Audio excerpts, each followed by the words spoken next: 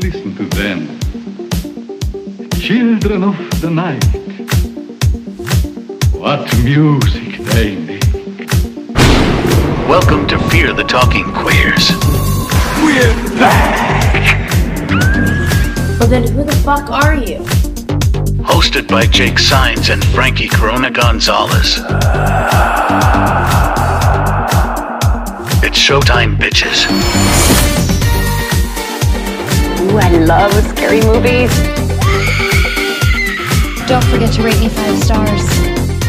Hey, bitch! Hey, bitch! Long time no see. It's been a minute. And literally, it's been a minute. We've been taking some of our longest... You know what? Sometimes I feel bad. I'm like, oh, we're not giving the people what they want. But then I think about the endless amounts of weeks that we've been putting out content. I don't feel bad. Hundreds of episodes at this point. Yeah, I mean, yeah, exactly. There's no way that you guys have listened to all of them, so go back, listen to the good ones. Find a movie you didn't realize that we ever covered, and give it a listen. Yeah, just go onto the Fear the Talking Queers page and just start typing in a movie, and literally we probably talked about it. Yeah, totally. Unless it's like low budget and we don't give a shit about it, but like the good ones. Right. Because honestly, so many movies have come out, but we haven't had a couple of episodes, and that's because we're so caught up on the hottest, latest movies that we have to kind of let it breathe and give it some time so we can talk about the newest releases. Absolutely. Well, in this little hiatus that we have had, something came out that has rocked our world. Honestly, for a 6th time. Yes, that is right. It is the trailer for Scream 6. Oh my god. Like the full thing, not just that little teaser where they're on the subway. The full trailer. The full trailer. It's giving us like Halloween 2018 vibes. That bodega scene. Oh, yeah, I know. Is very that. The shotgun, people are going crazy. Oh, people are losing their goddamn minds over Ghostface holding a shotgun in costume. And most people in the comments predicted it right. He takes it from the cashier, of course, trying to defend his business and gets manhandled by Ghostface. Okay. Melissa Barrera looks like she is giving quite the same level of performance that she gave in Scream 5. Well, hey, do you know what? I don't know. Maybe it's better. I have high hopes that maybe she listened to the criticisms. Maybe she... I don't know. There's that one thing little about shot Melissa... of her. Oh, which one? I would say that shot of her when she looks absolutely crazy, when she's like holding the gun. And what does she say? She's you like... You want me? Yeah. You want me? You want my body? Yeah. Yeah, she looks absolutely crazy. You want to make me scream? Yeah, make me cream. The one thing I didn't like about her character is that she said she has this, and it has nothing to do with Miss Melissa. It has everything to do with the writing. They said something along the lines of, I have a darkness in me. Oh. Yo, that, and he followed me here. I'm like, who? Who's he? It like Ghostface in like a more like metaphysical level. Like, what does she mean? Yeah, because in the Sydney era, it was very much like, it's happening again. It's happening again. Some crazy lunatic is doing it again, but a copycat killer. This time it's like, he followed me here. Like it's Freddy Krueger. I know. Yeah, as if he hasn't died. As if she didn't kill the killers in the last one. Right. One of the most fascinating parts of the trailer to me was the shrine. Because what the hell is the shrine? Is it a stab memorabilia? We had this conversation. Or is it actual crime scene? I know, can you imagine? They would have to cut the clothes off the victims in the morgue. Right. These have to be replicas. These have to be, like Alicia Silverstone wore that outfit playing Tatum that is now on that mannequin. Yeah, but actually it's Marvin Hidalgo's costume of Tatum that he wear to the club. Because honestly, I was like, that can't be. But then Stu's robe is there, Billy's shirt, Deputy Mrs. Loomis's pantsuit. her petticoat. Yeah. No, Yes, the masks from the production of Cassandra that Okay, Sydney so that has to be participated in. real because how accurate was Stab? 2. All of them. Yeah, did Even the Stab first 2 one. incorporate her performance in Cassandra? Yes. Did Tori Spelling say, "In each vision born from my mind"? Yeah. No, and then she was in the interviews with what's her name? The one that's in all the screams. Oh my God, Nancy O'Dell. She's sitting with Nancy O'Dell and she goes, we used the actual props mask from the Windsor College production of Cassandra. Yes, and it looks like this Ghostface, whoever they are, Wait. scooped all this shit up. Wait. Can you imagine if at the end of Scream 2, the killer reveals himself as Sydney's understudy? Oh, that would have been so dumb. Like, what the fuck is this? High School Musical 3? Scream 2, stage fright. Let's dance! Let's dance! Yeah! Oh my God, how dumb would that have been? Thank God that didn't happen. Oh, I would have kind of loved that. But, Yeah, well, that would have been a way to incorporate more, maybe Rebecca Gayheart, since she's... isn't she in that scene, or is it Sister Lois or Sister Murphy that's like... One of them is in that scene. Remember when they take Yeah, off their they both masks? are. Are they both? Yeah. That would have been great to incorporate them. They could have been the killers. They could have been the killers. That would have been great. Okay, so what are some of your early predictions for Scream 6? My early prediction is that Miss Samara Weaving is the first on the opening chopping kill. block. Absolutely. She's barely in the 100. trailer. Yeah, No one her knows who she is. Yeah, Laura.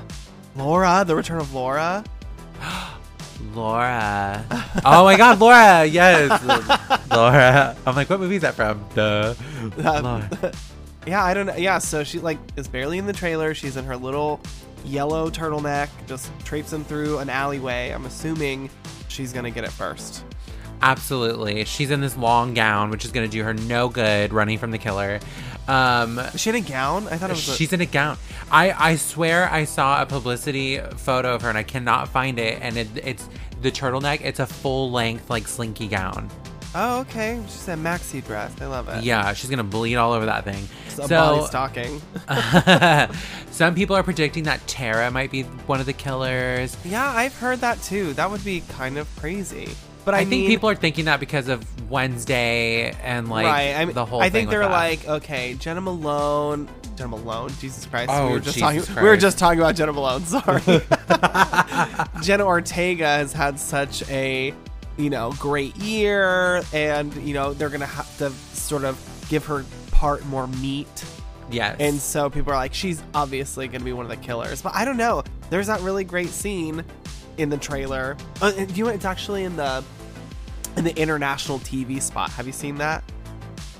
Oh, maybe. But you kind of see the scene in the trailer. It's one where her and Sam are back to back, and they seem to be surrounded. And in it, in this international TV spot, Sam's like, "Are you ready to fight? Or are you ready to do this or something?" And Yes. Tara's like, "Come and get me, motherfuckers!" She like screams so that. obviously gives it away that So- she is not I don't think she's the killer at all. the killer. I honestly feel like Kirby may be one of the killers. Me too. We've talked about this. I think it would make sense. So from what I can gather from this trailer, it seems like Miss Kirby has joined up to the police. She's a detective or a police She's part officer. of the NYPD, which can lead into it's we're in the new era. Okay, so we do need Okay. some narrative. Police corruption. There we go.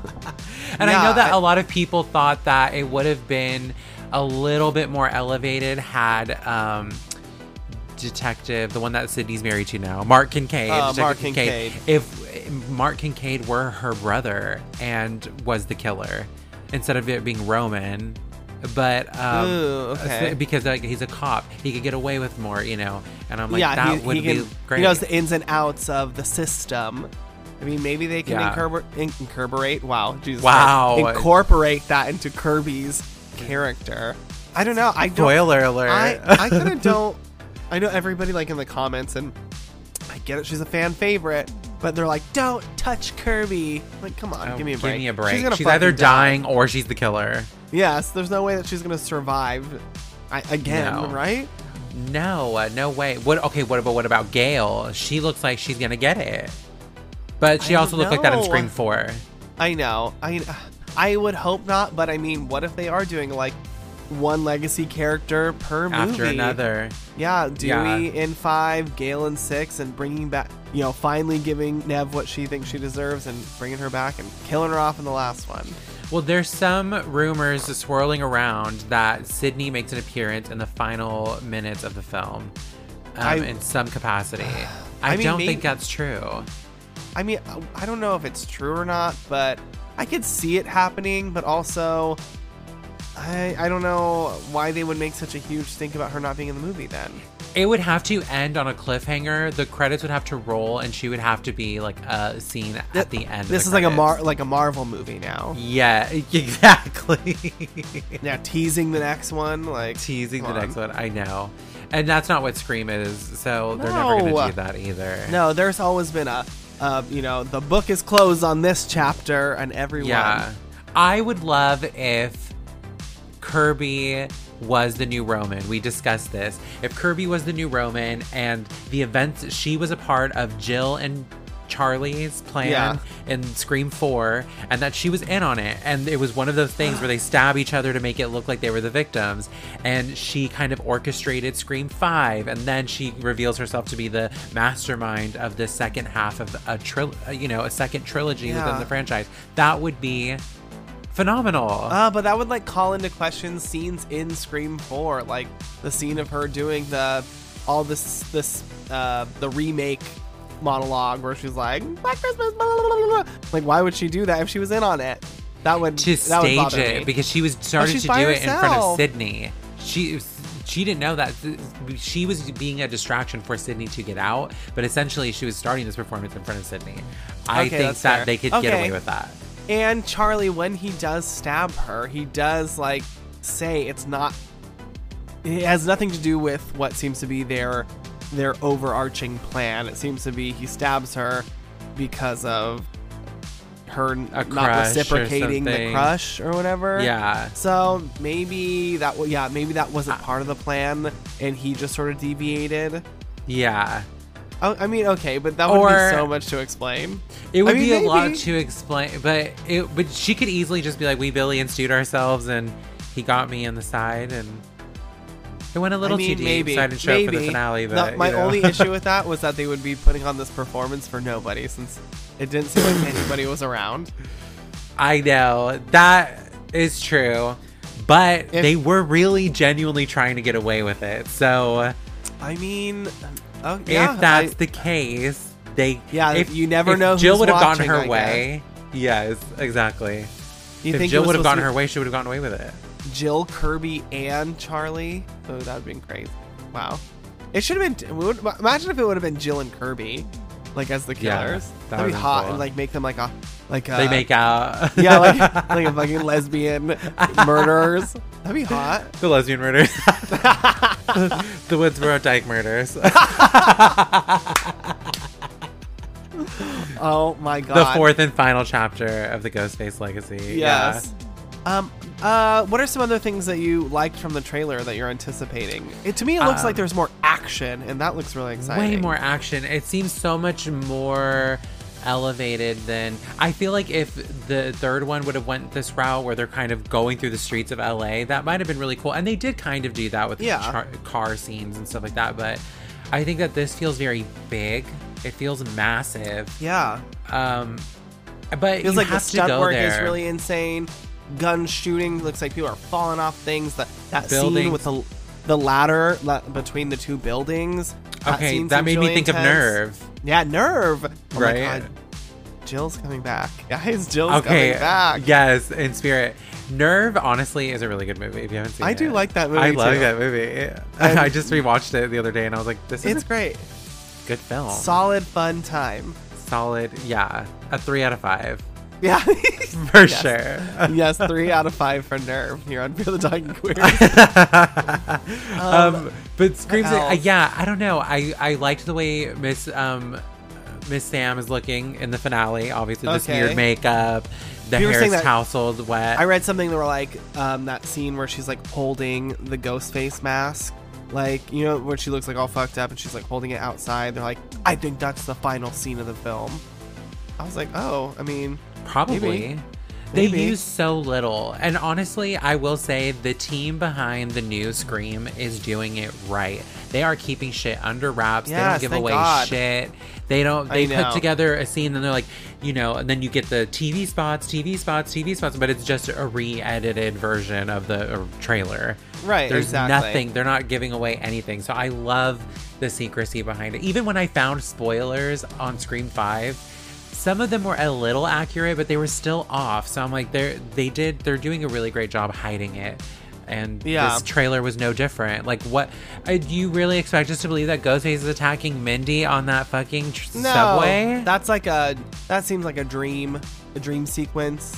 He's gonna take the mask off. He's like, hey, drunk guy. Somebody was saying that in, I think, the international TV spot, you can see a slight clip of Chad fighting somebody, and they're like, what if Chad is the killer? That would be, nobody's suspecting Chad as far as I know.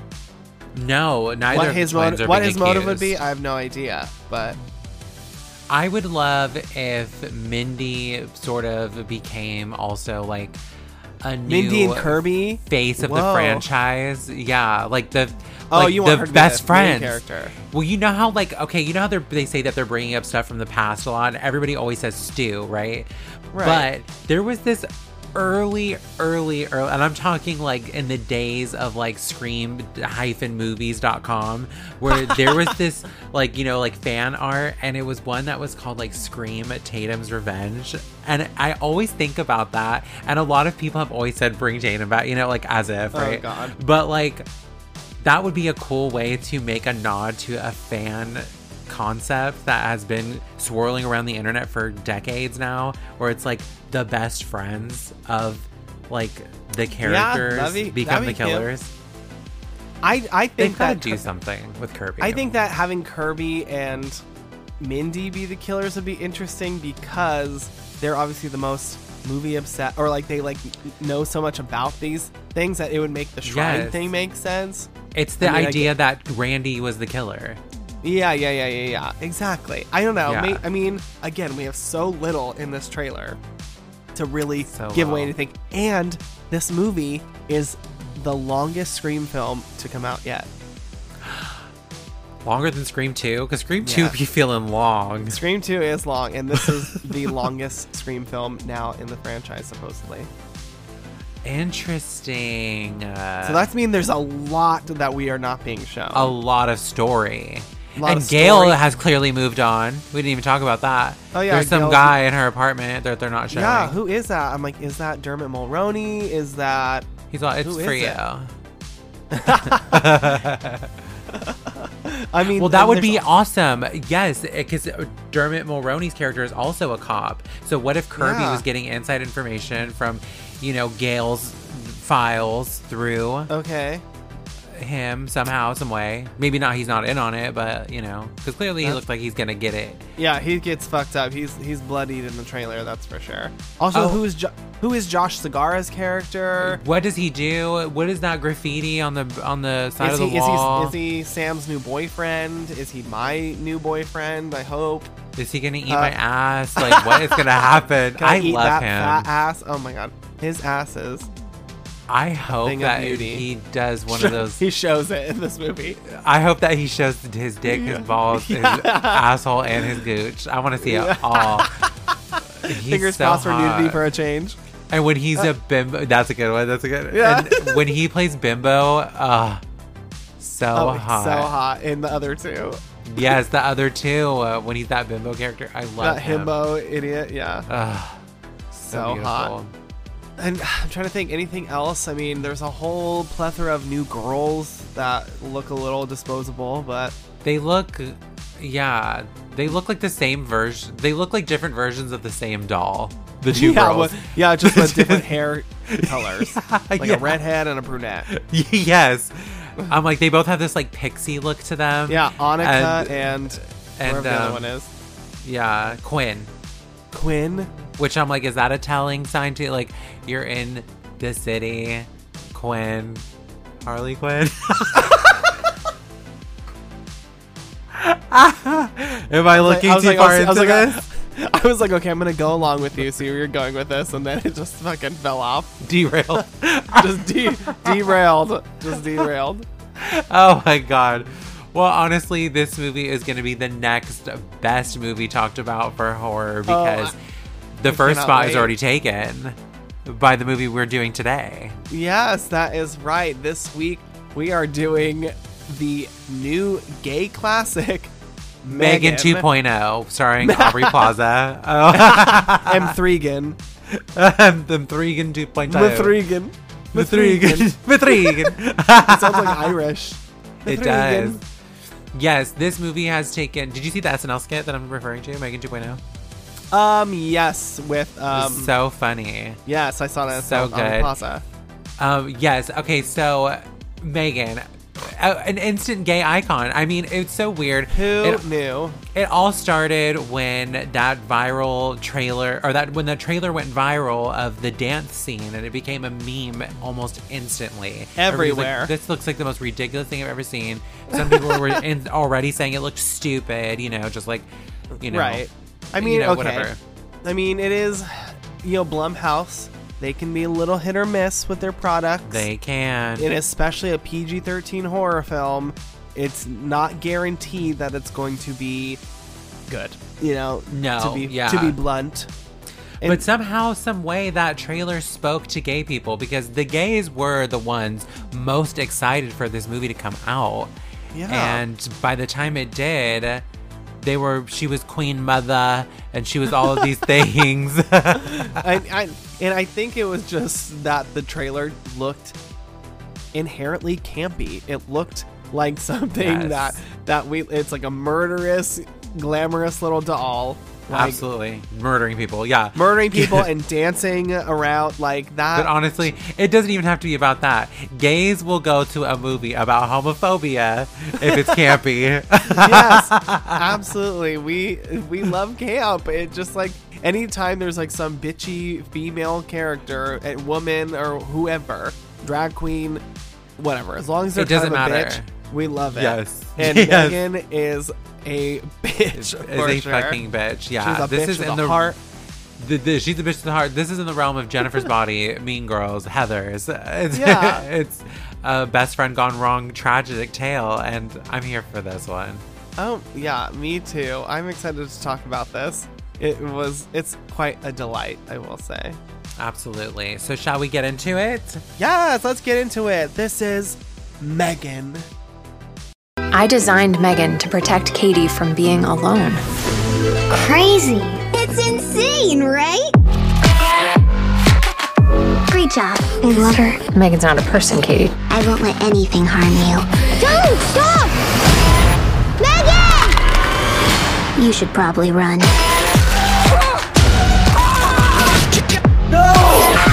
Megan, you killed people. Occupational hazard. Megan, released in 2023, written by Akela Cooper and James Wan, directed by Gerard Johnstone. Our film begins with Katie James, played by Violet McGraw, and her parents on their way to a ski trip, but the roads are slippery and hard to see from the snow. Just as her father stops for a moment, the family's car is rammed into by a snowplow, killing Katie's parents. Elsewhere- A classic moment. A It happens in about 90% of movies. Don't they all start like this? They all start with this. As soon as you see that specific angle where you can see the person and also the window road ahead. Road ahead. Yeah. We've seen it a million times. Yeah, whatever. It works. It's just funny that I'm like, there it is again. That classic shot. Yeah. Final Girls. Yeah. Okay. Final Girls. Every movie. Elsewhere, Katie's aunt, Gemma, played by Allison Williams, works at a toy... Gemma? Gemma. She works at a toy company called Funky and is developing and testing out a new robot doll with her co-workers Tess, played by Jen Van Epps, and Cole, played by Brian Jordan Alvarez. The robot is called Megan, voiced by Jenna Davis, who, okay, work. I love Jenna Davis. She's joining the ranks of the iconic Jennas. Jenna Ortega, Jenna Malone, Jenna Davis. Long line Gina of scream Davis. queens. Yeah. The Fly. Beetlejuice. Okay. Megan stands for Model 3 Generative Android. It's meant to be so advanced that she cannot be replicated. Unfortunately, after Megan explodes during a demonstration for their boss Danny, played by Ryan Chiang, who's the worst actor I've ever seen in a mainstream movie. Isn't he a stand-up comedian? It seems like they were like, we need somebody who's like funny. We're gonna give this stand-up comedian a shot, and it was not great. He was not serving. I was like, not all comedians are actors, and not all actors are comedians. There we go. Period. But it's him and his assistant Kurt, played by Stéphane Renaud-Montagne. Oh, mais oui. Oui, Stéphane. Oh, bonjour, Emily in Paris. But like I said, Megan explodes, so David orders the three to ditch the Megan idea. After learning of her sister's death, Gemma becomes Katie's temporary legal guardian, which starts off awkwardly as the two are not very close. When they return home, Gemma has to deal with her neighbor Celia, played by Laurie Dungy, and her obnoxious dog Dewey, played by David Arquette. David Barquette. Oh my god, that was a good one. Dumb. So dumb. Oh my god. Okay. I want to name my dog that now. Dewey Barquette. Barquette. David Barquette. Oh my god. Okay. Okay, so this dog... This dog is obnoxious and it keeps running onto Gemma's lawn through a hole in the fence. Gemma has a home AI called Elsie. I asked if she had anything to drink. Moo with me. She said, I'm forbidden to produce milk. In Cyberland, We only drink ding. Diet Coke. Diet Coke. Diet Coke. Anyways, Gemma created Elsie, and she also created a plethora of other toys and collectibles that she doesn't let Katie touch or play with. When Katie asks Gemma to read her a bedtime story, she just downloads an app on her phone for her. Girl. 2023. And you know people are watching this like, look what we've come to. Yeah, absolutely. In an attempt to bond, Gemma brings Katie into her workspace to show her a college project she made, a robot called Bruce that she controls using gloves. Katie loves Bruce and mentions that if she had a toy like Bruce, she would never need another toy again. This inspires Gemma to finish Megan. Megan. Mithrigan. After doing extensive work and upgrades, Gemma brings Katie and Megan to work to officially show her off to David and the others. Gemma has Katie link herself to Megan, bringing her to life. Megan presents herself as a highly intelligent and intuitive AI that can teach, look after, and care for children. David is impressed and tells Gemma to bring Megan for a presentation with the company's president so they can fast-track the development and distribution of other Megan dolls. I want to see some of those other bitches they showed go haywire. I know, me too. Well, Megan 2.0. Maybe this will be a whole pack of them. Gemma sits with Tess and Cole, who think Megan is a little too advanced, rendering parents useless. Megan turns on after overhearing Gemma mention the death of Katie's parents. She creeps the others out by asking about death, so Gemma makes herself Megan's secondary user to control her without Katie. Like, already, like, to it be specifically linked to the child is alarming. Too much. It's too much. The next day, Katie is outside playing, and one of her toys ends up on Celia's side of the fence. When Megan goes to retrieve it, Dewey snatches her up by the arm and hair. Katie tries to pull her away, and Dewey ends up biting Katie's arm. Gemma gets the police involved, but they are unable to do anything since Celia claims Dewey was provoked. Later that night, Megan mimics Celia's voice to call out to Dewey before violently pulling him through the hole in the fence. Dang. Oh. Megan, don't play. Okay, I want to start this off right away by saying Fear the Talking Queers is where horror is born, okay? We have forecasted so many things that have actually taken place in movies and sequels that we've talked about in advance. But this one really takes the cake because we, I think at some point, either on this podcast or together outside of it, have talked about the Child's Play remake and what they tried to do. But this one is much better, I will say.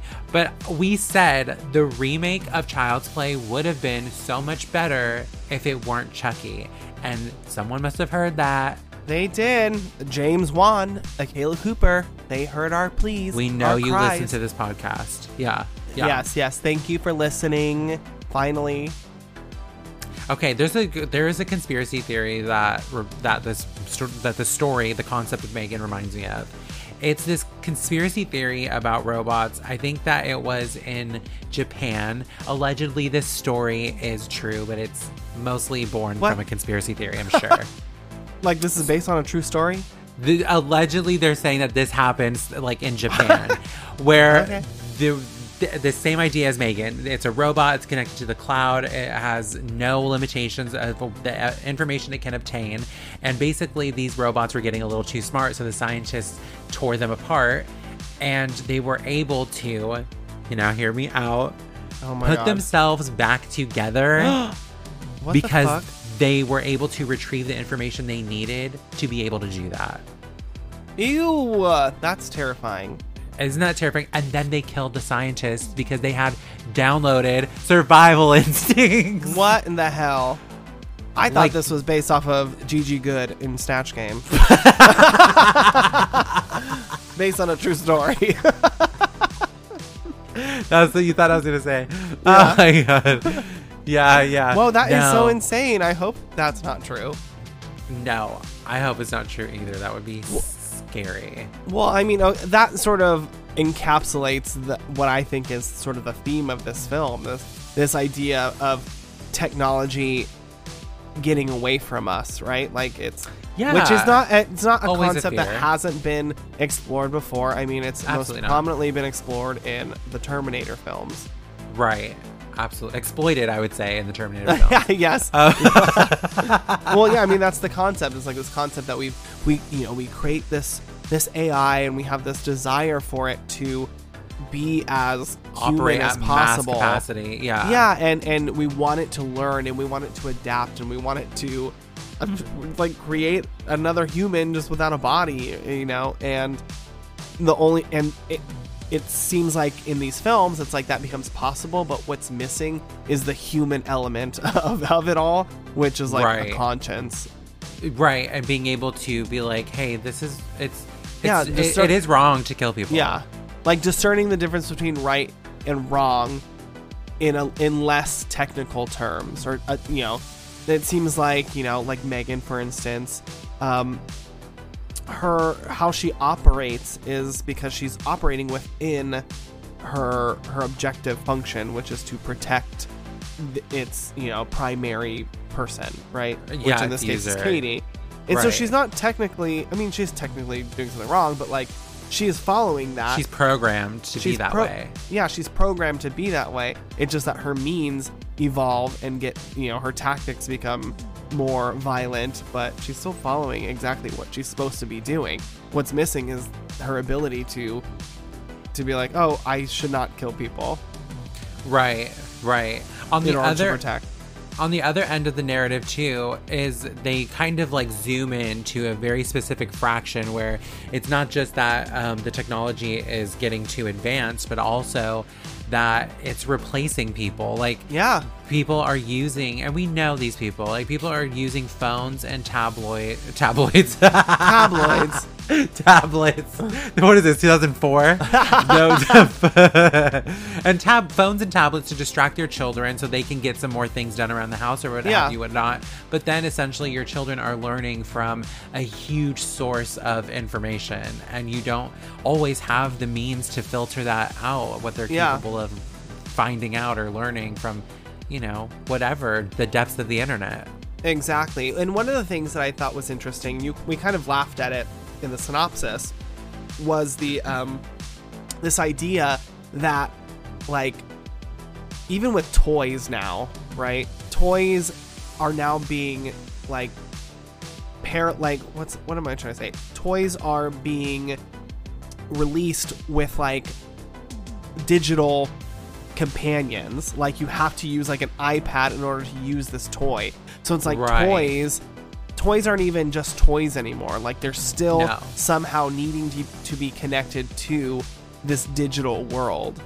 And, you know, and even downloading a children's book, you can do it on your phone now. It's like toys and children's things are now also being converted to digital, to only existing within our phones or our computers or our tablets. For the spies. Yes, for Russia.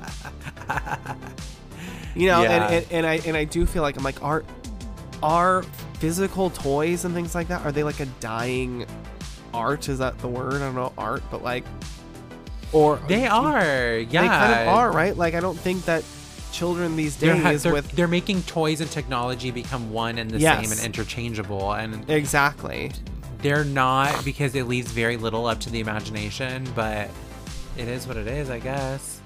That's I just the way that we're going, and it is sort of strange. Like, you know, that's not from our time. You know, when we had toys, they were toys. Now they're like toys, but in order to play with them, you have to use your download the app, and that's how you control it. That is so bizarre, because that to me is not playing with a toy. It means you're back playing with your iPad. Yes, it's stupid. It's but that's weird. the only way kids will probably play with toys these days. Right, because they know these things exist now. Their friends have iPads, so they need iPads. Like, it's awful. It's so awful. bizarre. This movie's a warning.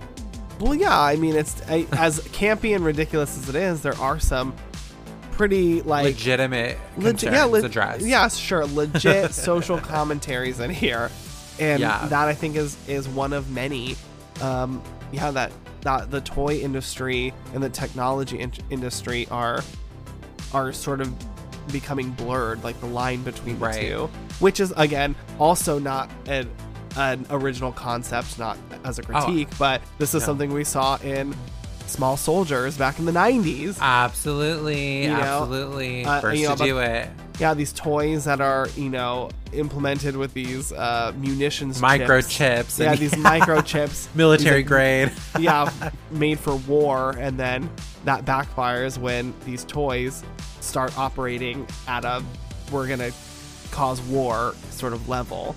And it really reaches an all-time high when the Gwendy dolls come out, and that also feels like an inspiration for this. Yeah, camp, mom. Yeah, I think Small Soldiers is like definitely that would be an awesome double feature of Small Soldiers into Megan. And Megan. Yes, that would be amazing. Let's see if her head comes off. Can I overpluck my eyebrows? All my makeup is cruelty-free. Let's see if her head comes off. Alley-oo. She's gone postal. She's got a baton. Oh my god. Oh my god. If you haven't seen Small Soldiers, I know it's kind of a little underground gem from the 90s. It's so underrated. Oh, it is underrated, and it is so good. Go check it out. So good. Kirsten Dunst in her teenage prime. I wanted to be here so badly. So this movie wastes no time getting directly to Megan. They all know why we showed up to the scene. And one of the first things that I thought of, actually seeing the cast list and things like that before I had seen the movie, was that the main character's name is Mathregan. Katie. No, Katie. Oh yeah. Spelled C-A-D-Y. Just like Mean Girls. Lindsay Lohan. Yeah. Yes. Character in Mean Girls. And one of the first interactions that they have in Mean Girls happens in Megan, when Megan first walks in and she's like, "Hi, Katie. I love your jacket. Where did you get it?" And she says, she says where, and I'm pretty sure Megan says, "So cute." And I'm like, that is like literally dialogue from Mean Girls, almost verbatim. Oh my god! I'm like, I didn't even put the two of those together. Oh my god, but I love your bracelet. Where did you get it? That is really funny. I wonder if that was like a reference It has to be. Miss 'Cause James it happens Wan, twice. you never know. It happens twice again? in Mean Girls. Well, no, Oh. it happens twice in Mean Girls, with the bracelet and then the girl Yeah. with the vintage skirt. Yeah. I love your skirt. Where did you get it? And then Vintage. I was like, that's an ugly jacket that Katie's wearing. Yeah, so Megan definitely was being shady in that moment. She may be programmed to know a lot of things, but fashion is not one of them. And that little dress tells me so. Yeah, okay, yeah. It's not like Megan is dressed all high fashion. She looks fucking ridiculous. She looks like a That's baby what I doll said. with some She's like orphan. Yeah, she does look like the orphan with a weird middle part. I'm like, okay, Pilgrim. No, you know who she really looks like? She looks like the girl that played in An American Haunting. Who? Do you remember the girl? She Who played watched that Wendy in the movie? Peter Pan, the live Peter Pan. Oh, yes, that girl. She looks The like big her, ass and blue she eyes. literally wears, in An American Haunting, they were dressed like, the Amish, so that's what Megan looks like. Andre said Megan looks like Elizabeth Olsen. He was like Ooh. identical. I was like, okay, relax. Not identical. I love her eyes, though. Her big ass blue eyes. That is. That to me is like a brilliant character design, because those eyes It's throughout so this good. movie are they are a character on their own. On their own, yes. That bitch can't. The fact that they gave acting. Megan the ability to look people up and down and That's like so as if she good. is fucking making them like belittling them and making them feel so small is such a funny fucking thing. It's such a good choice. The whole concept of Megan, even like for the night scenes when they're checking in on Katie and her charger is a seat, so she sits on it and just like powers down like that. It's so, the thought behind how she was gonna move, act, respond, and even charge is phenomenal. Is brilliant. But then they, in this opening scene, we do see Megan without all of that. We see the robot version of Megan. Her skeleton. Her skeleton is bulletproof. Nothing Yeah. to lose. Yeah, she looks like you could like serve a Moscow Mule in her. She's like this copper robot, kind of creepy, but sort of Metropolis. Yeah. Like an android from the 20s, 30s, 40s kind of films, And one really interesting thing that I saw in the construction of Megan, beyond that opening scene where she looks like C-3PO or whatever his name is when, it triggers, Gemma's triggered to get the design finished. And so her and Bruce start working on it together, like putting the parts and pieces together. And just that scene of watching a robot and a human create something that's sort of a blend of the two. It's like the conception of Megan, like they're of conceiving Megan. her, Yeah, half robot, half human. Yeah, she's like exactly, because she has the brain to like absorb and learn like a human, but she at the end of the day she's still cold, shiny, hard titanium. Yeah, exactly. Indestructible. Speaking of Gemma, I am a big Allison Williams fan. I think she's great, and I'm excited to see her in movies like this. She's after Get Out, it's nice to see her like not as the evil one, a secondary character. Yeah, it's cool to see her like one. Yeah, and like I think that like single parent, even though she's not really the parent, and the young kid seems like a really cool throwback to like early 2000s horror films, like almost like the J horror craze. Yeah. And like The Rings and all these things. The Ring. Yeah, where there's like a kind of a creepy child and an adult who Very Scary Movie 3. Yes, Cindy and whatever his name is. Yeah. I know. I kind of like that, but I like Allison. I think she's great, and she has such like a natural rapport when she speaks.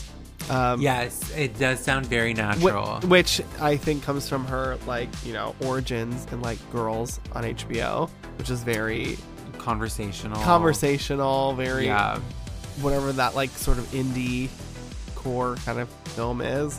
And I don't know, I just enjoy listening to her speak, because I always find her to be really funny and dry, and and I think she's great for a horror comedy. Yeah, for sure. Especially in this type of role where she kind of has to be standoffish with Yeah. like the child and stuff like that. Right. Um, And her character is kind of like, she's not 100% sympathetic, I don't feel like. First of all, No, like her she's sister that dies close and to she could like, Megan. yeah, totally. She is almost a robot herself.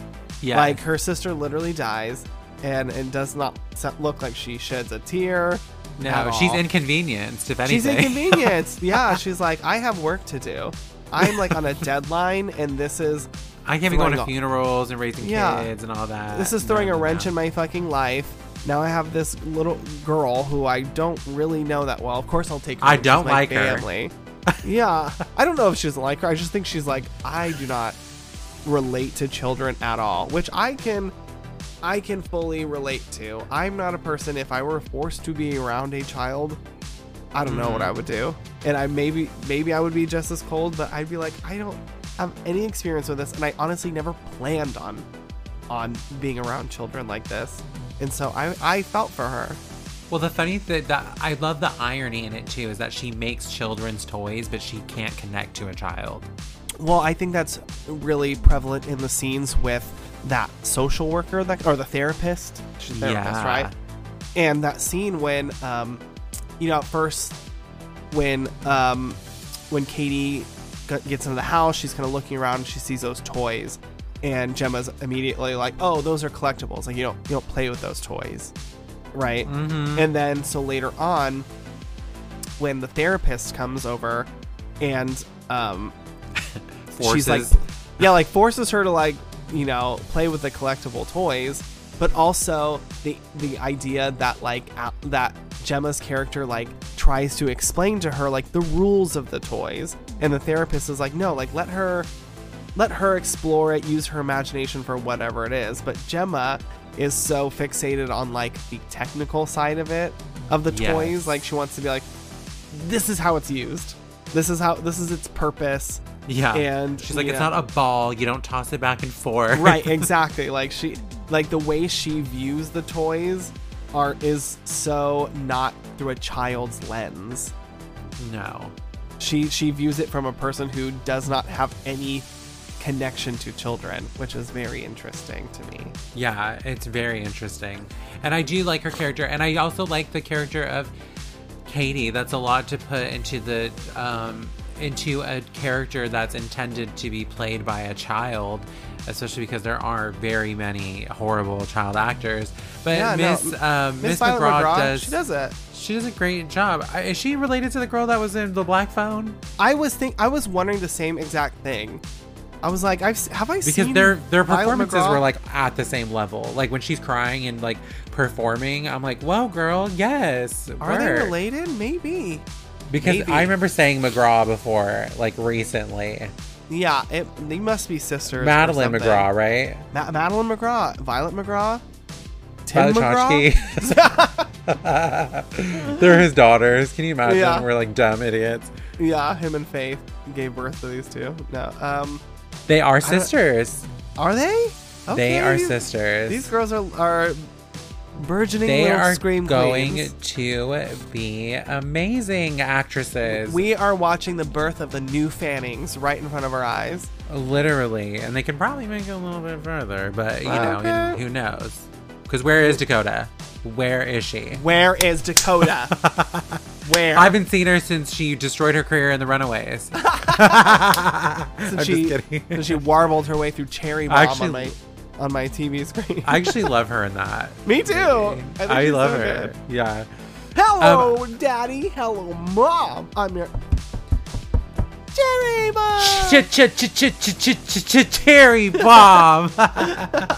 So one of the other things that I've noticed, another overarching theme, I think in this movie is this desire for these creators of this technology to always be on the cutting edge of technology. It seems like Yes. that is what is fueling people like Gemma and David, right? That's his name. The The other one. guy, the head Oh, of the head of, David. Right, exactly. It's they're not thinking about the things that children would like Like their motive is only to be on the forefront of technology, and they're like, and it kind of backfires on them when they create Megan, because this thing gets away from them. That it's almost like it's too good. It's too good. Exactly. And so like they need like these toys to be as like realistic as possible, and you know, they don't want these like it's so, how do I explain this? Yeah, it just feels like their perspective on it isn't human. It's like it's just greedy. It's not about the education of toys. It's not about, you know, pleasing children. It's about them. It's about, is it marketable? Yeah, is How it marketable? much can it be? Is it going to make us money? Is it going to be stolen? They're like so concerned that their ideas are going to be stolen, and it's almost like a comment on like tech companies in general, like stealing from each other. And it's like they have to keep these things under wraps because the first person that, you know, gets wind of your idea is going to steal it and then capitalize on it. And so they're like under their own sort of, you know, pressures and things like that, and ignoring the moral complications of creating something like Megan. Yeah. And even though Megan is a very impressive toy, we then get to the parts where she shows a little bit more aggression, and it really comes out in that first scene that we leave off at here, which is the Dewey grabbing this bitch by her hair. You know, he's scared of her, I think. And so when she comes up and she's like full of leaves and dirt, when she's disheveled, that shit is so funny. And she's just like looking over the fence, and that's like one of those moments where her eyes do the work. The eyes do the acting, because she's like, I'm like, literally gonna get you. Yeah, and I love her. That's what I notice about Megan, is that she's always like absorbing. Like she has that look on her face. Like she's like she's present in every moment, but she kind of has that like, I'm gonna be quiet, but I'm constantly absorbing. I'm kind of judging. She's a little judgy looking. She's judgy. She's like judgy, but she's also absorbing because she knows so much. She has the full access of the internet at her fingertips, like in her brain.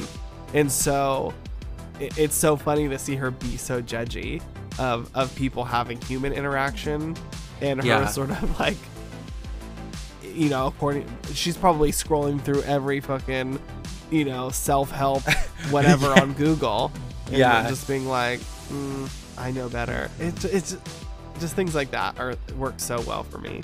Yes. And then the disappearance of Dewey, when she calls to him and he comes to the fence and stuff, it really was giving me Nightmare on Elm Street vibes. I was like, this feels like Miss Tina walking out, like, what was that noise? And being chased down the alleyway by Freddy. That's how it felt to me. So I was like, I really enjoy this, the way it's shot. And I think that for a PG-13 slasher, this one is one of the ones to get it right. Sure, absolutely. They showed just enough. However, this movie was originally filmed with a rated R lens. It was actually longer, there was more kills, and it was gorier. But I don't know if it was just this, but what I had read was that when it went viral on TikTok among teenagers, that's when they went back and they changed the movie to make it PG-13 accessible, because they thought it was going to be popular amongst teenagers. And it wasn't. It's around gay men in their 30s. Literally, exactly. And so I think Akela Cooper was talking about how she really hopes that soon enough we're going to get the unrated version of Megan, which is the R-rated, gorier, like, version that they would be intended. Fucking amazing, right? And honestly, if she's saying that, then there has to be something in the works. There has to be. Like, she can't just like say that shit. And no, because for home release, that's a different beast. So like, you can do more with that. Absolutely. Oh my god, I need Megan unrated. I do, because they show just enough. They show, like, you know, a little bit of blood here and there, but and then like the lead up to the stabbings or the pulling of the ears, and it's great. But this first one, this little taste of what she's capable of, is well shot. As a horror fan, like I want the gore. I want the R-rated original cut, and it's out there. The fact that it does exist, is very The fact that they exciting. shot it that way. The fact that they shot it. It cannot go to waste. Please, please, please. I think that now they also can see a lot of their demographic for Megan were adults. And so Yes. there is a need for, even if it's just on digital only, just Sure. give us that. They will. They're going to do it. I have a good feeling. They have to. They have to. I will say one of the critiques that I have with the writing is that we have our leads and everyone else is just everyone else. Exactly. Yeah. Everyone else is pretty stock.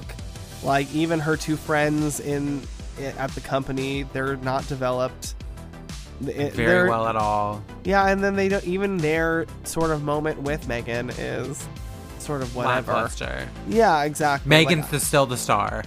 Oh, she's the star. Yeah, I mean there are When she whips down. Oh, well, I mean, we'll get to it. Right. Do we want to keep going a little bit? Keep going.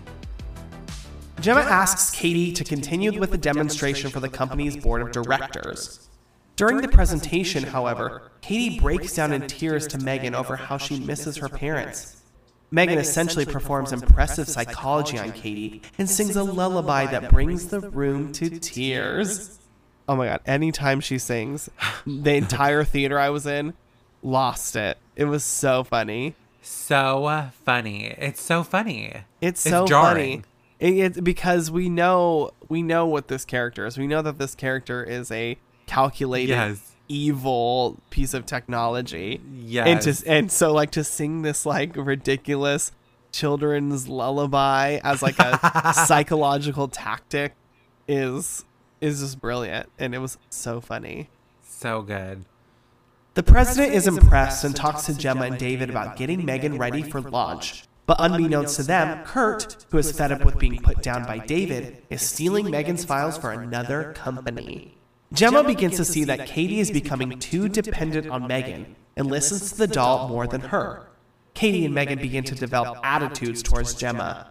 During a session with Lydia, Katie's caseworker, Katie begins to tear up and Megan aggressively accuses Lydia of making her cry.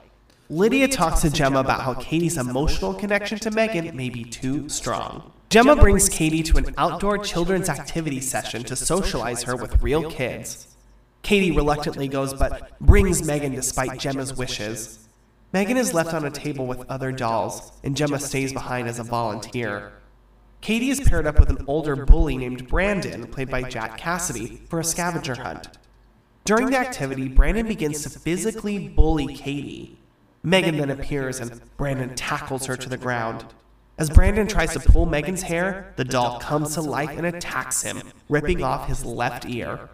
Brandon runs as Megan chases him on all fours, causing him to trip over a loose root and tumble down a hill onto a road where he is fatally hit by a truck. Katie asks Megan if she pushed Brandon onto the road, but Megan appears to dodge for an answer, reassuring Katie that she will protect her from harm. Police question Gemma at her house, since Celia is accusing her of taking Dewey. Gemma becomes suspicious that Megan has something to do with Dewey's disappearance. Celia is out on the street looking for Dewey when she hears noises coming from her garage and is met by Megan spraying her against a wall with a power washer. Megan then fires a nail gun at Celia's hand and traps her there before spraying pesticides in Celia's face, causing her flesh to burn. Oh my god, this is getting more and more ridiculous. So, but but I love it. And so one of the things that I love in this is this sort of like full circle moment where, you know, she pitches the idea of Megan and then we see it happen in action where Katie puts her glass down on the table and Megan's like, that causes, you know, blah, blah, blah, blah. Yeah, the like, condensation talk. Condensation, yeah. The temperature changing, all this bullshit. And then the second time it happens, Gemma looks to Megan to correct Katie's behavior, and she does that thing with her eyes, and when she starts developing an attitude for Gemma too, and she looks her up and down, she's like, I'm not saying shit. I know. For a robot, Megan has so much personality in a way. Yeah, the way they designed her. Sort of like, and I would compare it to Charlize's performance in Young Adult. 100%. Where it's so controlled and calculated, but it's still like Yeah, it's precise. I'm telling you, it's like the fire behind the eyes. It's like that look that can literally cut you in half. Icy precision. Yes, exactly. It's that like, I'm looking at you and I'm like judging you and I'm tearing you down with my eyes, and you can like feel it. You can feel when somebody looks at you like that. And that's how you feel when Megan looks at you. Yes. So when you mentioned that was this is where the scene happens that I thought of with the coaster. Right, exactly. And and Megan, she stays on that good behavior when the time comes. This like scene where she really delivers in this meeting full of people, and she like consoles Violet, and again like sings these songs, and like she knows what she's doing. She knows what she needs to do to stay alive and to probably create more of her. I'm sure Megan's, I bet there's a world domination sort of thing going on in Megan's mind. Yes. And she knows what steps to take. She's got to fool these stupid humans who are incapable of knowing everything that she does.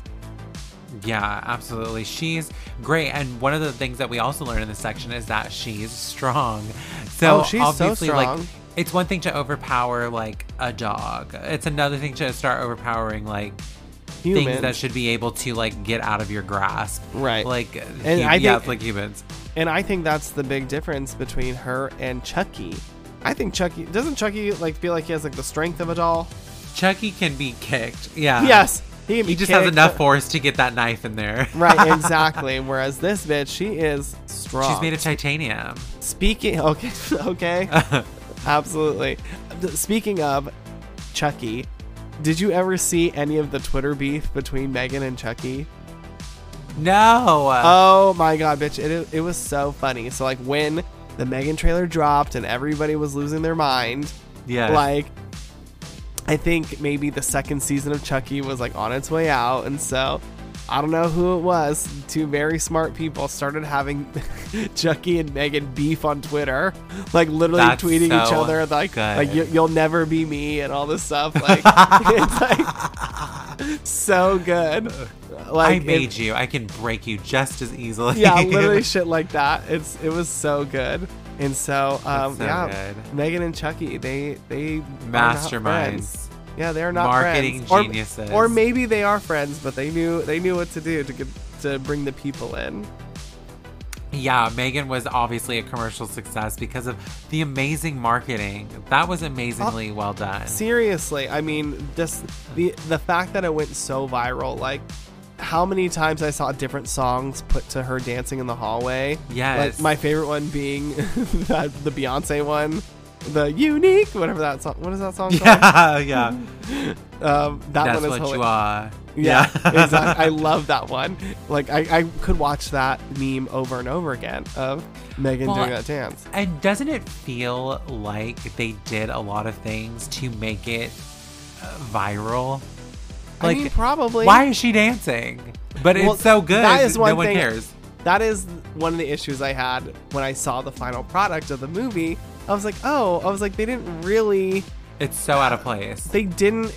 There should have been more dancing. They showed it for like 2 seconds, where they showed the two of them kind of doing like maybe the a little TikTok sway, the little sway, right? But I was like, that scene was so prominent, and it was pretty prominent in the movie too. When she does the dance, I know we've already skipped all the way ahead. When she's doing that dance, I was hoping that there would have been more establishment of that. Yeah, that the dancing and whatever. And then it also seems like they kind of cut it. They edited it a little bit out. Like you don't even see that aerial flip that she does when you see the full thing in the trailer. They cut away, and so I was like, I was a little disappointed with how much hype was put on the dance and then how it turned out in the film. I said that to my friend as soon as the movie was over, and he's like, "Okay, critic." Yeah, okay, Roger Ebert. I was like, okay, whatever, fine, I'll be quiet. All I said was I wish there was more dancing before that, so it would have made sense when she does the dance. But in this one, it's like, just this is something she likes to do. It's like, oh yeah, exactly. We don't really see that she likes to dance, and all of a sudden she starts dancing like a freaking weirdo. And gymnast. Yeah. Yeah, so she gets to show off her strength. here first before she starts doing fucking gymnast tricks at the Olympics.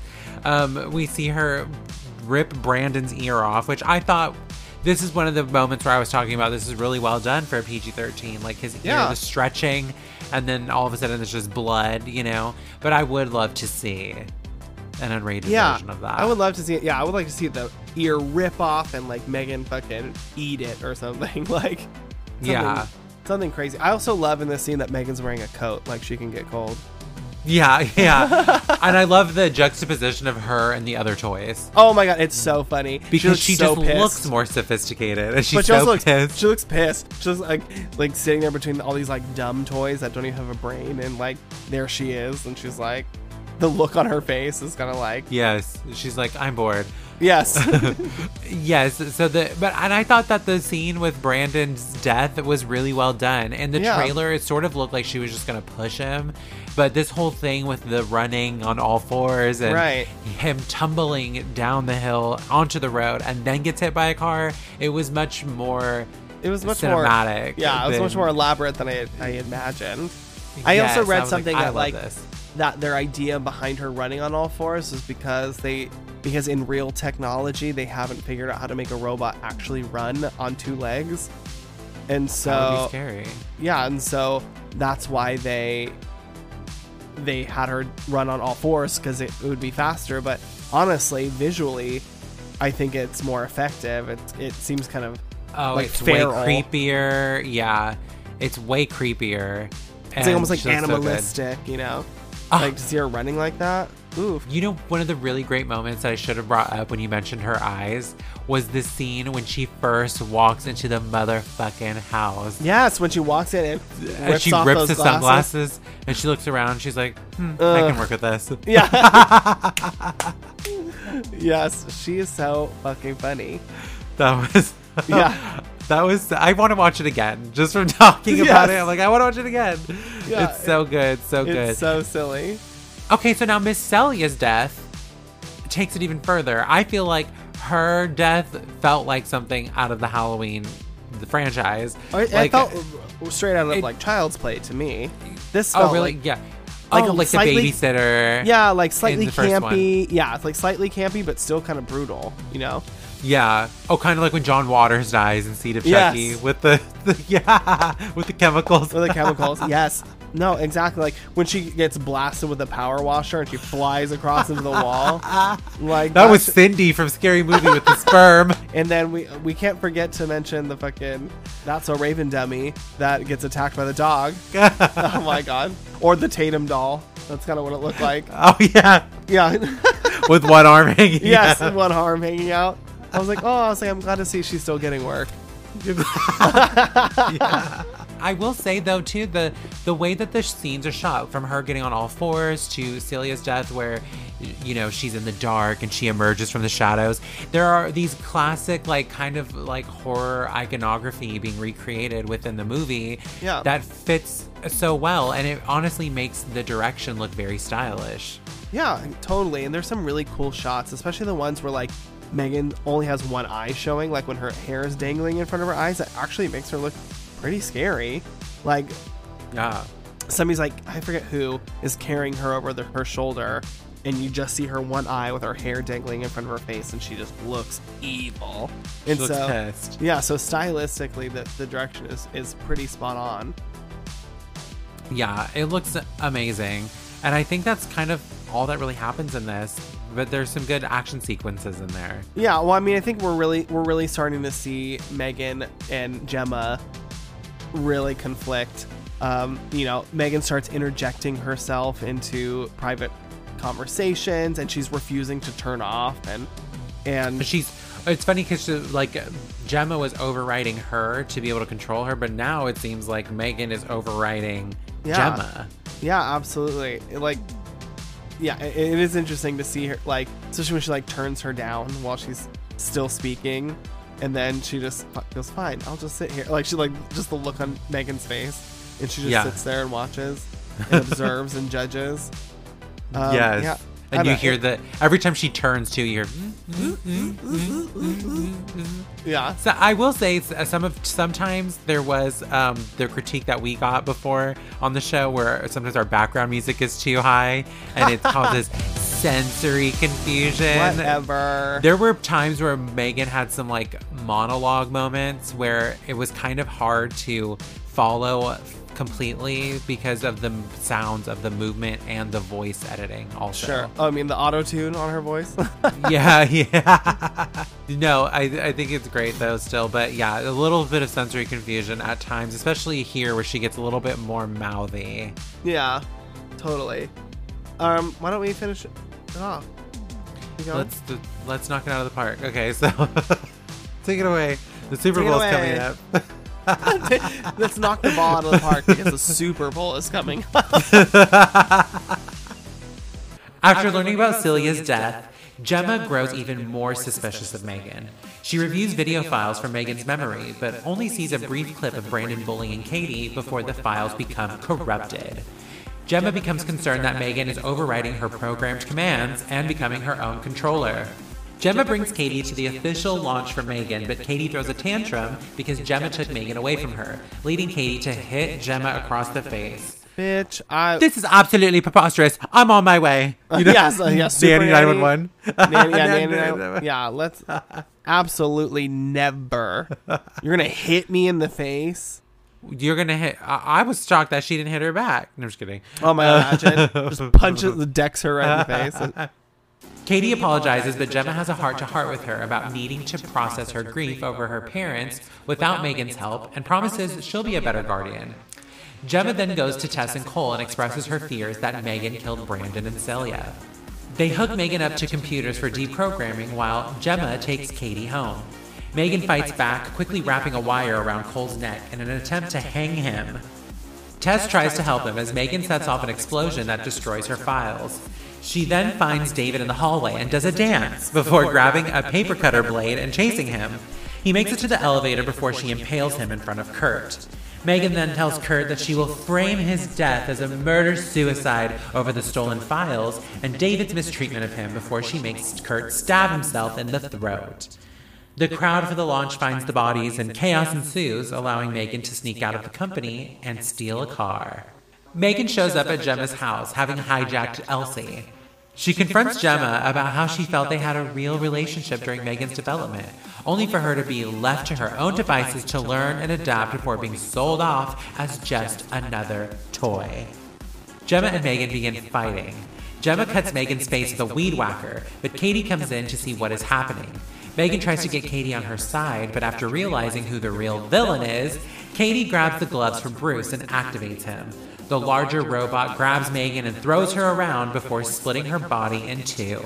The top half then goes after Katie for feeling betrayed, but Gemma grabs Megan and begins stabbing her face. Megan nearly overpowers her until Katie grabs a screwdriver and stabs the central processing chip, shutting Megan down for good. The end. To be continued. Yeah, and Megan 2.0. Well, the first part of this section, I would say, does a really good job, and another concept that's very, I would say, tales all the time. There are a lot of movies that deal with this, especially with children, is the acceptance of death as children to prepare you for adulthood. Yeah, and agreed. Having, and I think that technology does provide a lot of distraction from our emotions and how we feel, and it makes it harder for us to connect to one another. And I think that all of that is also wrapped up in this. Yeah, and I think that there is something to say that there's no logical solution to dealing with grief. There's nothing that a computer can teach you about how to do it. I mean, it's such a specifically human experience to deal with grief. And that is the element that Megan has been missing this entire time with dealing with Katie, is that it's all been like a shallow version of what dealing with grief is. But at the end of the day, in order for Katie to actually grieve and move on, she's going to have to do it without the help of Megan. She has to do it in a completely human way, which Megan can't offer her. Absolutely not. But what she can offer is this fabulous dance. Because I will say that that maybe you're right. Maybe they did take a lot out of the dance, and maybe that will be also explored in the unrated version. But the movement is so comical and campy. The hair flips, the kicking of the foot, the arms, so good. The arms. The arms, and the aerial, the blasé look on her face, the dead face, very very TikTok. It seems like a very like young generation commentary, like going through life, just doing these like weird dances. Yeah, this is what she's in programmed inappropriate moments, maybe that's what it's trying to say. Oh my god. And it's funny because by the time we get to these moments where she is moving like this and you're laughing and she's killing people and it feels great, we then get to the opposite end where once this fight starts, it feels a little Jennifer's Body, especially when she's trying to convince Katie like to be on her side. Yeah. And like she's like not into it and they start fighting. I think it's really funny, but it does feel wrong to laugh at Megan being abused. You think so? Because she looks like a little girl? When they throw her across and like it's funny because it's so stiff because it's like that's a Raven, like it's very comical, but also you're like it's in the design of a little girl and essentially that's what we're watching being thrown around. God, well it's like watching Orphan, same thing. It's like I know she's supposed to be like a 33-year-old woman, but this is actually a child. And you feel bad, but yeah. But and whatever. Also, did we uncover a killer doll movie rule here where by the finale, the doll has to look completely disgusting, fucked up and creepy? Scary. Oh my god, when she weed whacks it and all of a sudden her hairline is like on the back of her head. That is so funny. She looks hilarious. I was like, why haven't I seen that costume yet? Because that's another... Oh. I was like, if I were to do Megan, I'd want to do that Megan. That Megan, the one with the fucking hairline. Yeah, the bald-headed hoe version of Megan. It's so funny, too, because, like, her getting fucked up like this, it's also, like, how you said, we love fabulous women, we love evil women in movies, right. And the glamour and all that. But this is also one of the reasons why we love to see, like, female villains, is that when their makeup gets smeared and their hair gets wild. Wild, yes, I even wrote that. I was like, oh, her hair got wild. It's not straight anymore. It's curly. She's turned into a bad girl. It's that urban legend thing. The Brenda and urban legend. She's got curly hair. That means that she is a crazy bitch. We are digging somewhere you don't need to be, mama. Yes, okay. But yeah, I love when she looks crazy as hell at the end. Yeah, I love it. It's great. And it just adds to that. It's like the Chucky movies, by the end of the movie, he's fucked when up. Tiffany's like Tiffany. when she's like charbroiled, like and she's like, Chucky, hold me. And she falls flat on her face. Yes. Oh my God, or when he's running with Tiffany by the hair, and she's like, so good. So good. So good. I will say, I did find Bruce, as soon as he came on screen in the beginning of the movie, I said, oh, this is going to kill Megan. I did find it slightly predictable. The foreshadowing, the mirror of the foreshadowing, like, look at this thing that I created, this other robot. He wasn't ready. He wasn't, whatever. But then I have Megan. So I knew right there. I said, okay, that's going to kill Megan. I even said it out loud under my breath. But my friend who didn't want me to be a critic was sitting next to me. So you had to keep it to yourself. I kept it to myself.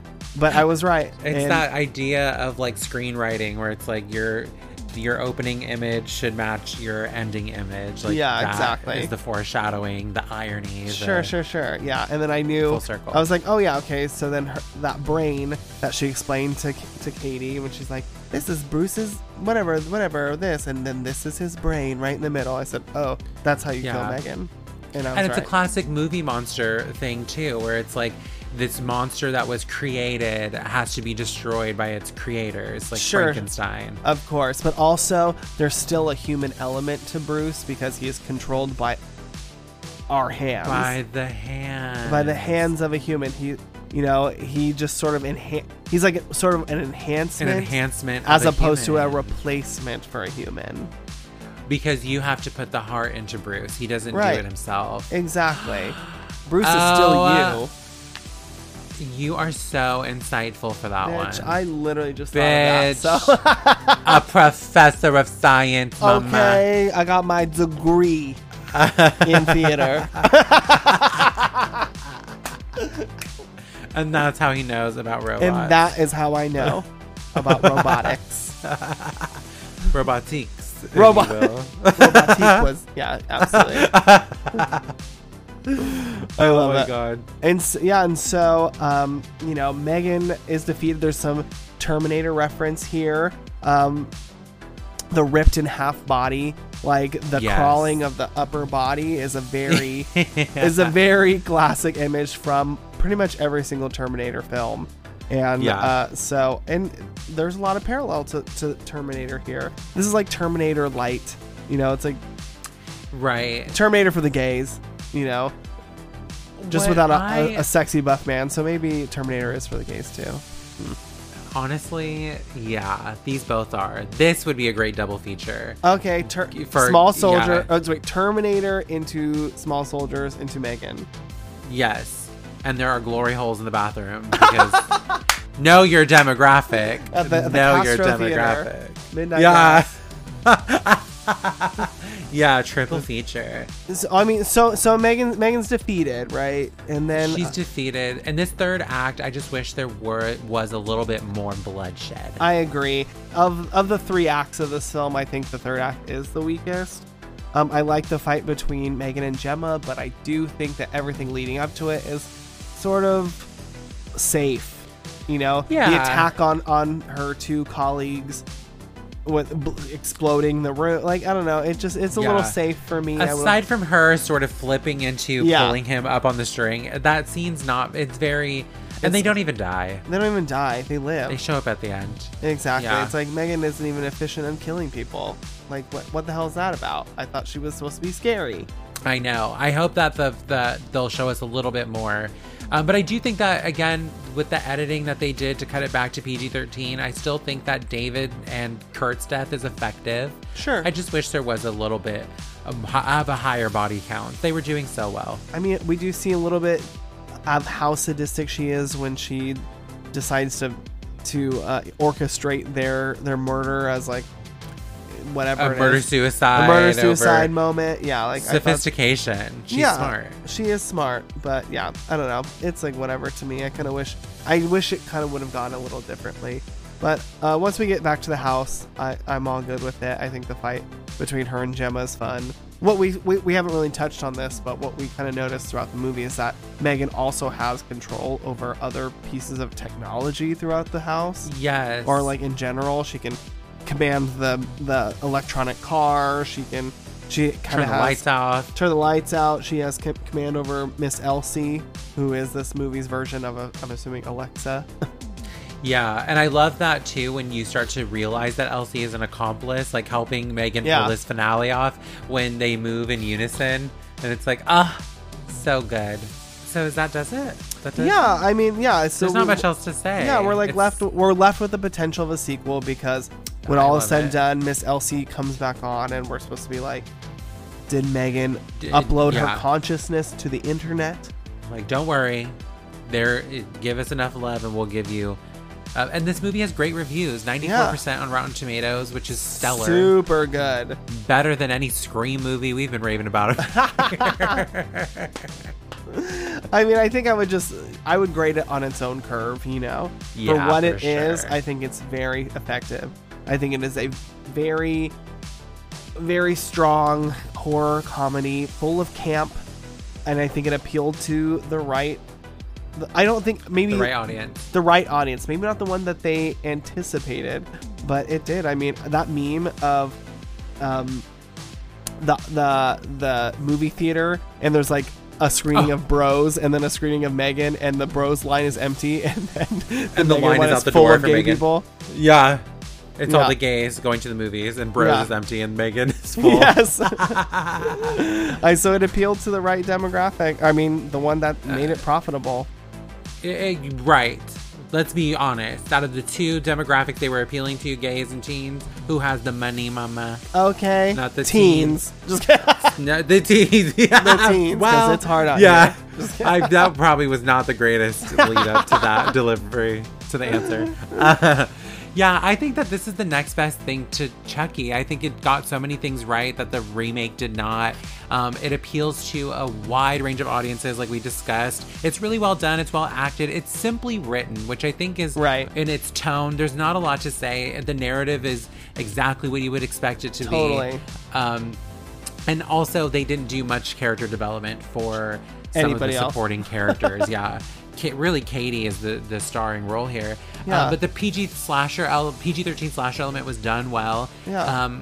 I'm surprised. I don't know why this just popped in my head. I'm surprised the Yeah. therapist didn't have a scene where she was killed. Getting Like, off. Yeah. you know, I'm there sure. missed opportunities. They probably cut that but out. yeah, I'm sure that's a cutout sort of moment. Yeah. I appreciate what this movie did with what the material was, and even cutting it back to PG-13, even though I personally would not have done that. I think that they still did a really great job. Yeah.